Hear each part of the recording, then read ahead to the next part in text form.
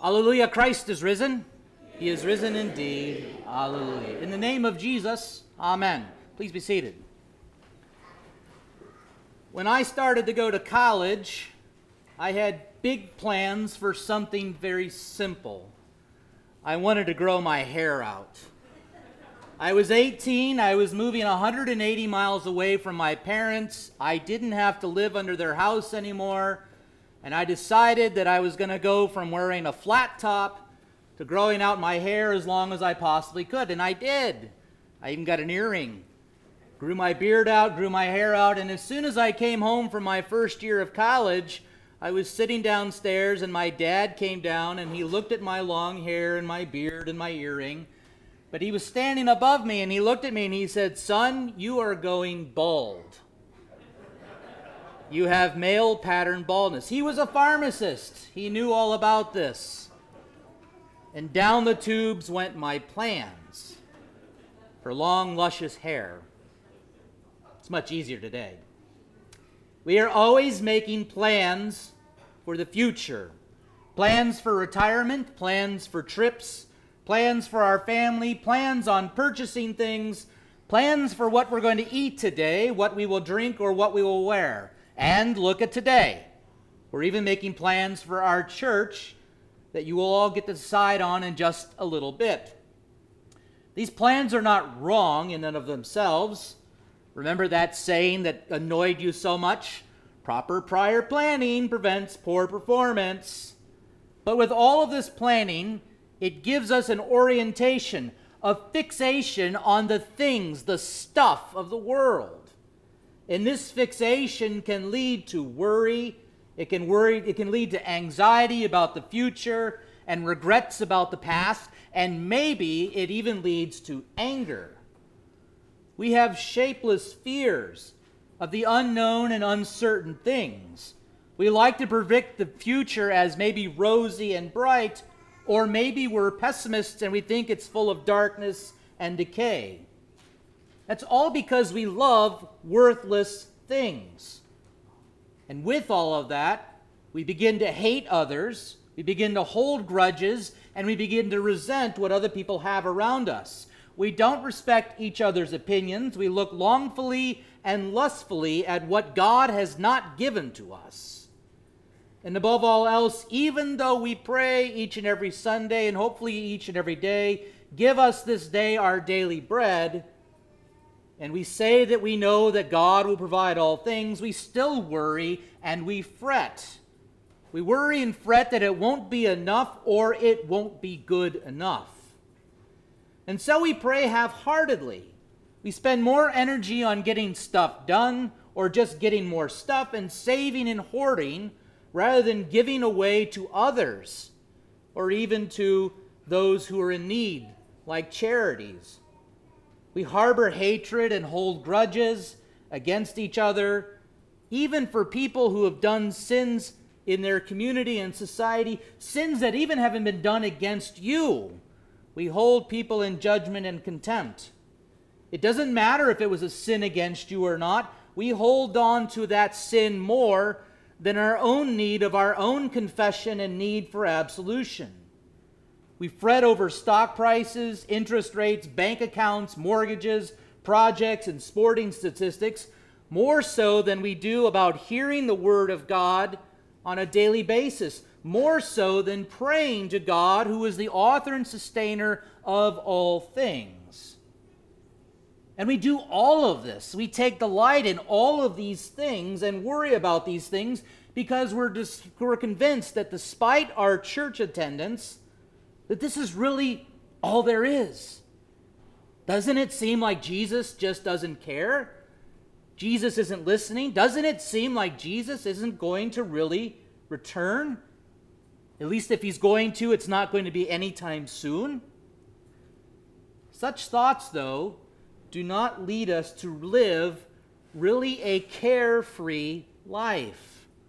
They lead to a life full of worry, of doubt and fear. We become anxious and restless and troubled by changes that we cannot control in our life. Haven't we seen that over the last 14 months? Who could change what we've experienced? Changes in the White House and the Congress, changes in our communities, changes in the church and what we might do in our future and what it might or might not entail. There is so much that we cannot change or control that it leads us to sin even more in attempting to control things and people around us. This is why our focus today, with everything that's before us, is simple. Christ is ascended. He's ascended indeed. Hallelujah. I'll say it again. I caught you there, didn't I? Christ is ascended. He's ascended indeed. Hallelujah. But we really don't think much about the ascension. Normally it happens on a Thursday night. It's kind of confusing. Jesus goes up into the sky behind a cloud. He vanishes. It seems like he's not around. He's not really present. Even though he says, wherever 2 or 3 are gathered in my name, there I am also. Jesus can't really know what's going on in my life. He can't really know what's going on in our world and our community, even though he says to us, "Lo, I am with you always to the end of the age." The ascension shows the plan that God has established for your future. And it has nothing to do with your proper prior planning. It's all about what God has done for you. Our future, our hope, our real delight is not in the homes that we build, the gadgets that we purchase, the wine we drink, the money we make, the teams we root for, or the projects or programs that we plan or don't plan on here at the church. It doesn't even matter about your legacy that you will leave. Our future, our hope, our plan established by God is this: where Christ has gone, you shall go as well. Did you hear that?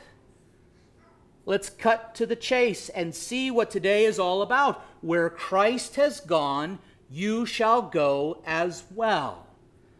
The Son of God took on our human flesh: 2 eyes, 2 ears, a nose, a mouth, hand, feet, toes, everything. But now he has ascended into heaven. This is the amazing reality of having faith in Jesus. It's not as if Jesus is way up there and we're down here looking around like little meddlings.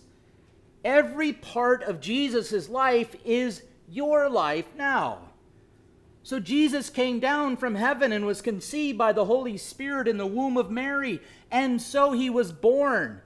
And in Jesus' conception and birth, you were conceived and born.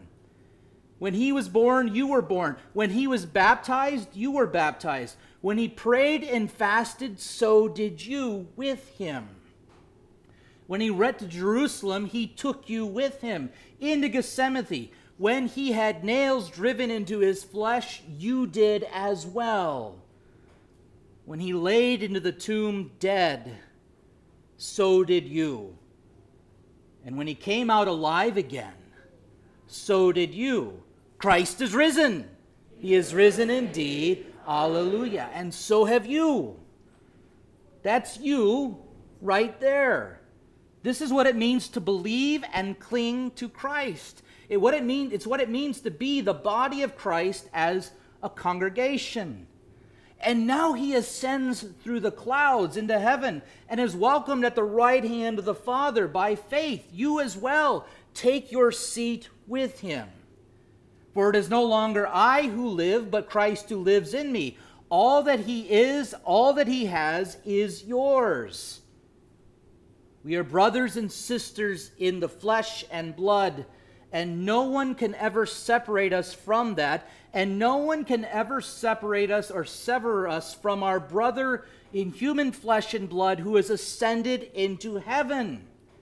In your baptism, in your rebirth and renewal by the washing and regeneration of the Holy Spirit, you were united with him in his death and his resurrection and his ascension. Still today, he gives you his body and blood here at this altar. When you come into communion with him, it's not just a spiritual Jesus, but with the God-man, flesh and blood Jesus, who took on our human nature, but took it into the heavenly places, but yet also comes freely for you today to forgive you and strengthen you, and to show you what his plan is for you, that you would be with him forever. Everything for us today, no matter what we decide upon, what we face tomorrow or next week or next month, everything for you is planned out by the kingdom of God. The kingdom of God is in your midst today by the hearing and receiving of Jesus.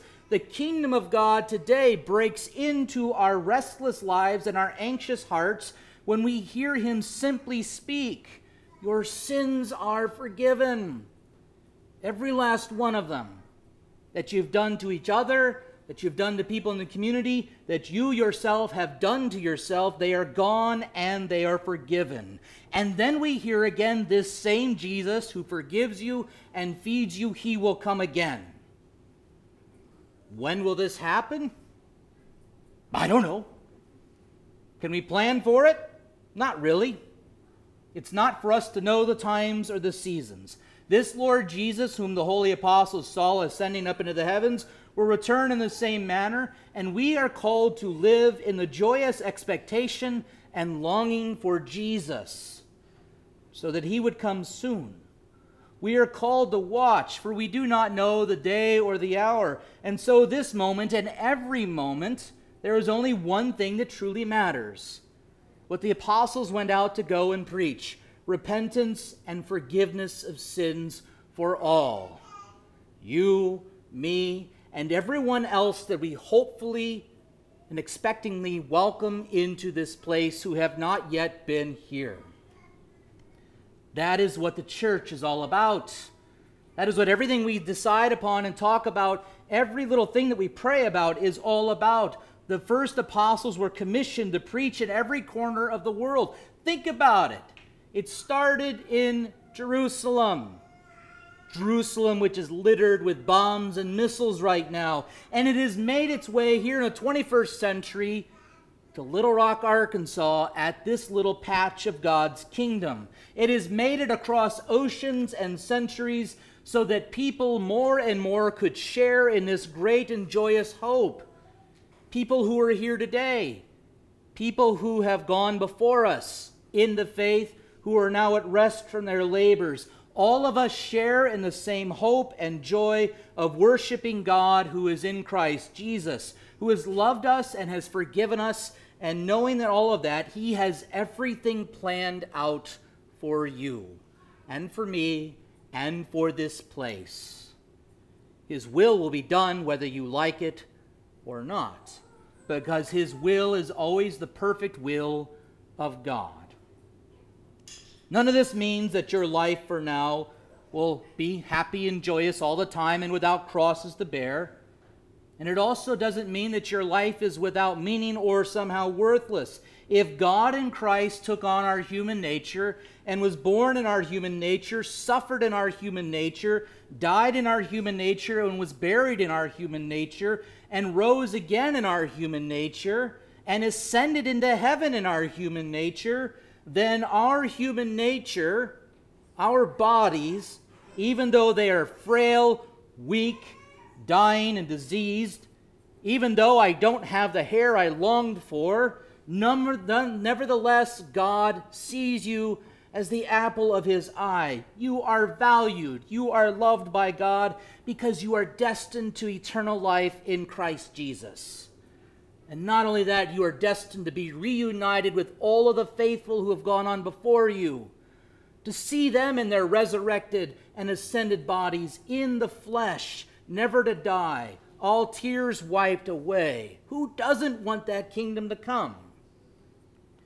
Your life now matters, for you and I can truly live as free people, not in the pursuit of things that are passing away, but a life of joy and worship and peace and confidence, of doing good to your neighbor and immersing yourself in the Word of God.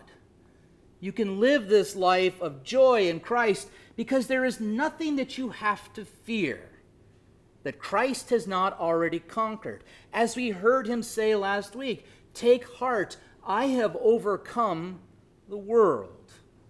There is nothing you have to accomplish that Christ has not already accomplished, you have nothing to lose, because Christ has already lost it all, losing his life for you and receiving it again from the dead on the third day. So let that be our motivation as a church and as a people out there with people who so desperately need that message, and you, to be a people of mercy and love and forgiveness, so that we may go out as Christ in us, working for us and through us for the benefit of others, especially as we move forward, no matter what we decide upon today in just a few minutes. Christ has died, and in him we have died to death. Christ is risen. He is risen indeed. Alleluia. And in him you live. Christ is ascended, and so also shall we ascend into the kingdom of God, body and soul. So even though we don't know what our earthly plans hold for us, we live in joy. We live in hope. We live without fear. Not just because we've decided today we're going to be a little optimistic and have a cheerful attitude. We live in this heavenly joy and hope and confidence because Jesus has reopened the way to paradise. He has removed the threat of judgment against you for your sins because he has destroyed death and has promised his return. He has promised the resurrection of our bodies and the life of the kingdom of God waiting for you. So rest in Jesus. In him you have peace. In Jesus, our ascended Lord, everything is planned out. Everything that we need now and forever. Christ has ascended. He has ascended indeed. Alleluia. And so shall you. To Christ alone be the glory forever and ever. Amen.